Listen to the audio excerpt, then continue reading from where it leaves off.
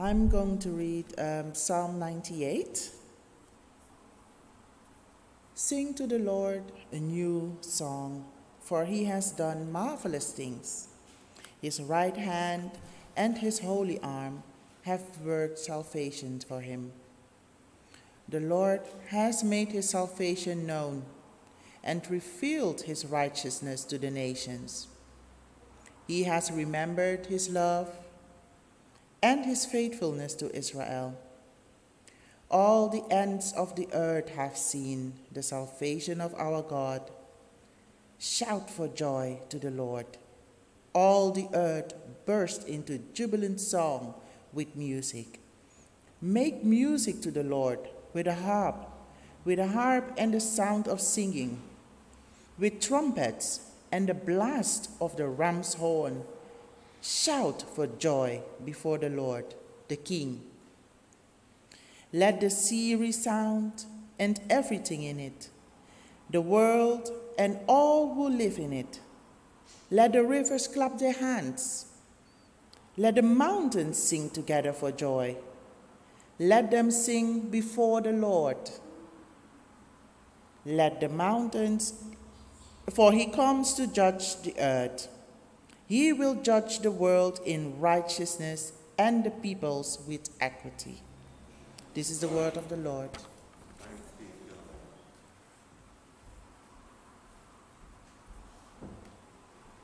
Amen.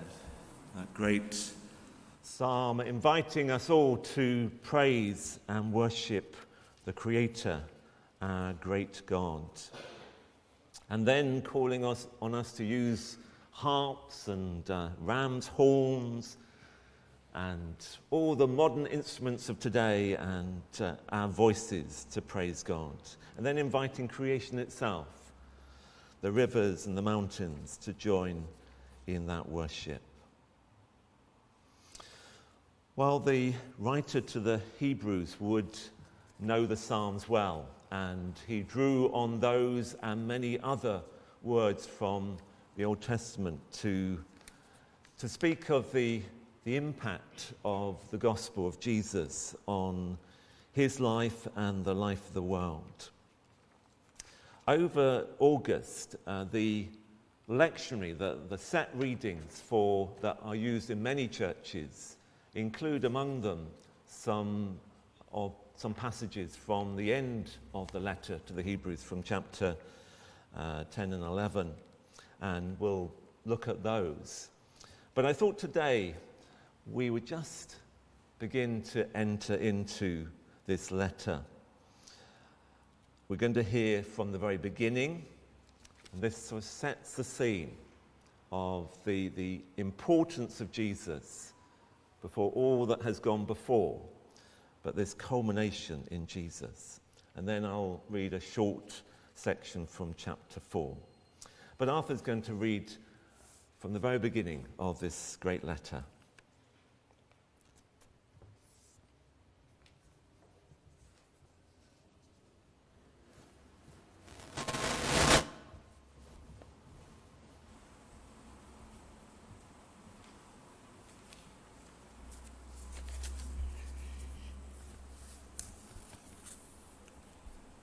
I'm reading from Hebrews chapter 1, verse 1 to 8. And I'm reading from the New International Version. In the past, God spoke to our ancestors through the prophets at many times and in various ways.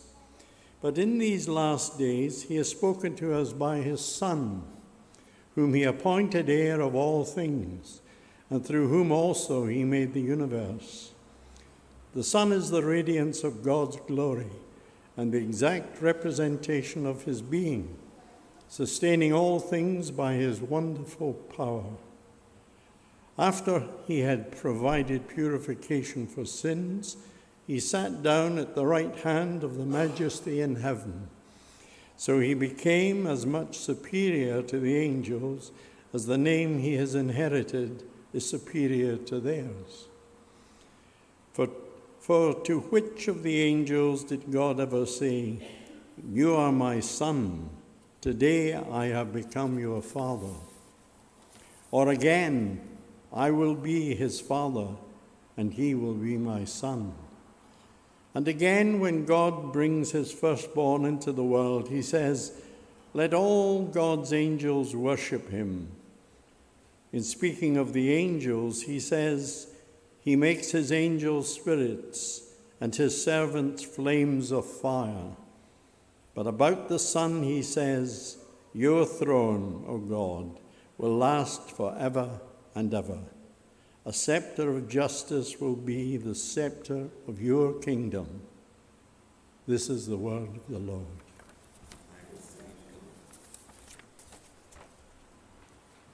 We have a video that introduces the letter to the Hebrews, which we could have heard before that. My fault for not introducing it before, but can we watch that video now? Over to Martin. Gives a whole summary of the letter. The letter to the Hebrews. The author of this letter is anonymous, and people have wondered for a long time whether Paul wrote it or maybe one of his co-workers like Barnabas or Apollos, but really we just don't know. In chapter 2, we discover that the author had a first-hand relationship with the disciples who were themselves around Jesus, so we know that this letter is anchored in the teaching of the apostles. We also don't know who the audience of this letter was, or even where they lived. The author knows them really well, and he assumes that they have a thorough knowledge of the Old Testament scriptures, especially the storyline of the first 5 books of the Bible, the Torah, about how Abraham's family became the nation of Israel, about how Moses led them out of slavery in Egypt to Mount Sinai, where they received the Torah, and they made a covenant with God, where they built the tabernacle, where the priests offered sacrifices, and also about how they wandered through the wilderness on their way to the promised land. The author just expects that the readers know all of the details about these stories, and so most likely the audience is made up of Jewish Christians. That's where the name of the letter comes from.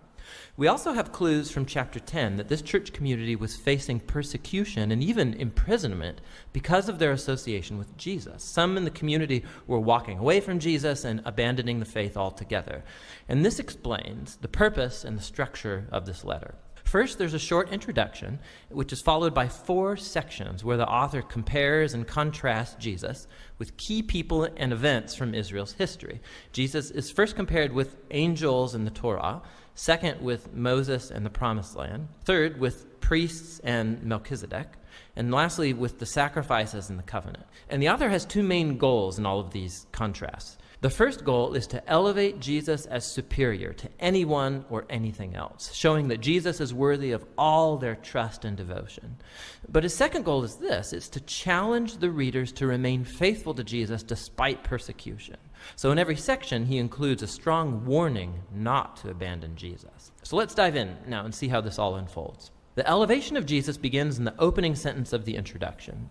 In the past, God spoke to our ancestors in many different ways, but in these last days, he has spoken to us in his Son.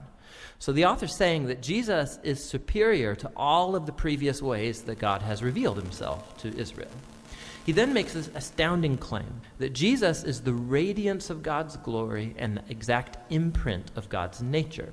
These metaphors are making the closest possible identification between Jesus and God.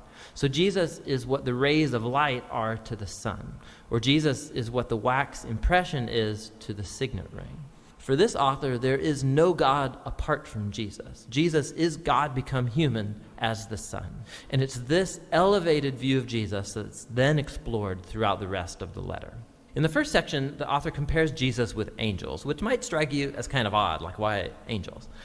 In Jewish tradition, it was taught, based on Deuteronomy chapter 33, verse 2, that the Torah and the words of God were delivered to Moses at Mount Sinai by angels. And so by saying that Jesus is superior to angels, the author is claiming that Jesus and his message of good news are superior to all previous messengers of God's word. And so the first warning flows from this very point. If Israel was called to pay attention to the Torah that was delivered by angels, how much more should we pay attention to the message that was announced by the Son of God?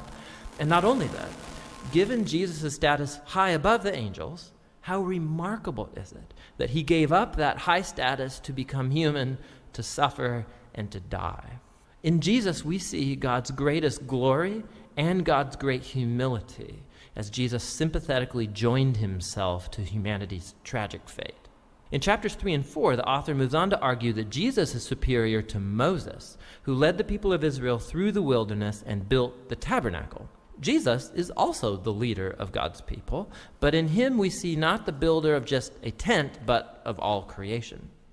Then the author retells the story of how the Israelites rebelled against Moses in the wilderness, and they lost their chance to enter into the rest that God offered them in the promised land.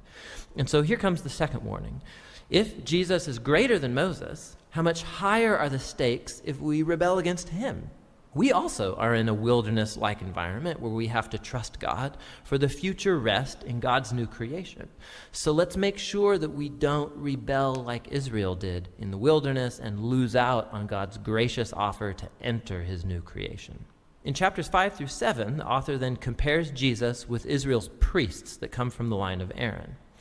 Their role was to represent Israel before God and to offer sacrifices that atoned for or covered over the sins of the people. But, he points out, the priests were themselves morally flawed people, and so they constantly had to offer sacrifices for their own sins as well as for everybody else's. Something more was needed. And so he then argues that Jesus was that something more. He's the ultimate priest. But Jesus did not come from the line of Aaron. Rather, Jesus was a priest in the order of Melchizedek, that mysterious priest king from ancient Jerusalem, and he appears in the stories about Abraham. We also find in Psalm 110 that the Messianic king from the line of David will be a priest in the order of Melchizedek. So the author's whole point is this. Jesus is the ultimate priest king. He's morally flawless, he's eternally available for his people, and so he's superior to any other mediator between God and humans. And thus comes his warning in this section. To reject Jesus is to reject one's best and only chance to be fully reconciled to God, so don't do that. Which transitions us into the last comparison in chapters 8 through 10.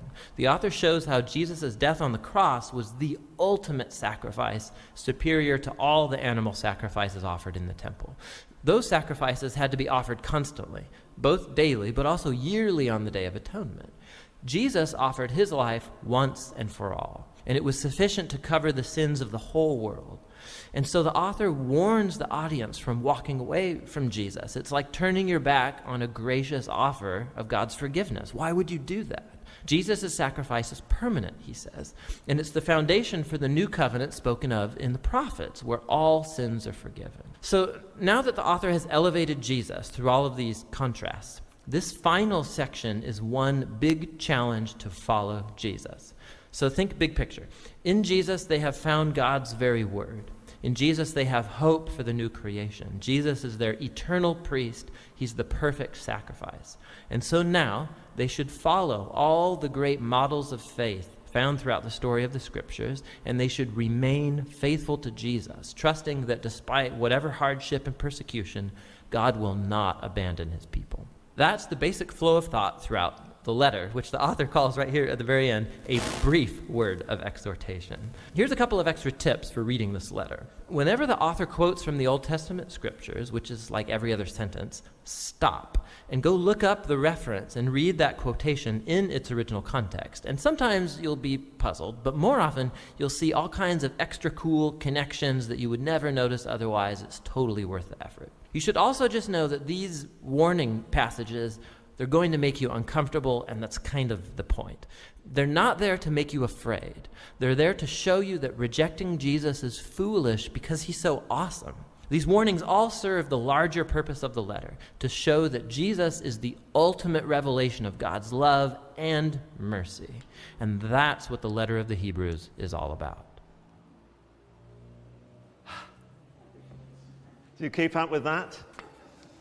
You can watch it again, and I will send out a link, but it's a great summary, and it gives an overview. So I would encourage you over the summer to delve into this strange, at times for us, quite strange letter, because we're not so steeped in the Old Testament and the Hebrew Scriptures. Talk of Melchizedek and the order of Melchizedek can confuse us, but see behind it those great themes, and above all, the great wonder of Jesus, the imprint of God, the radiance of God's glory.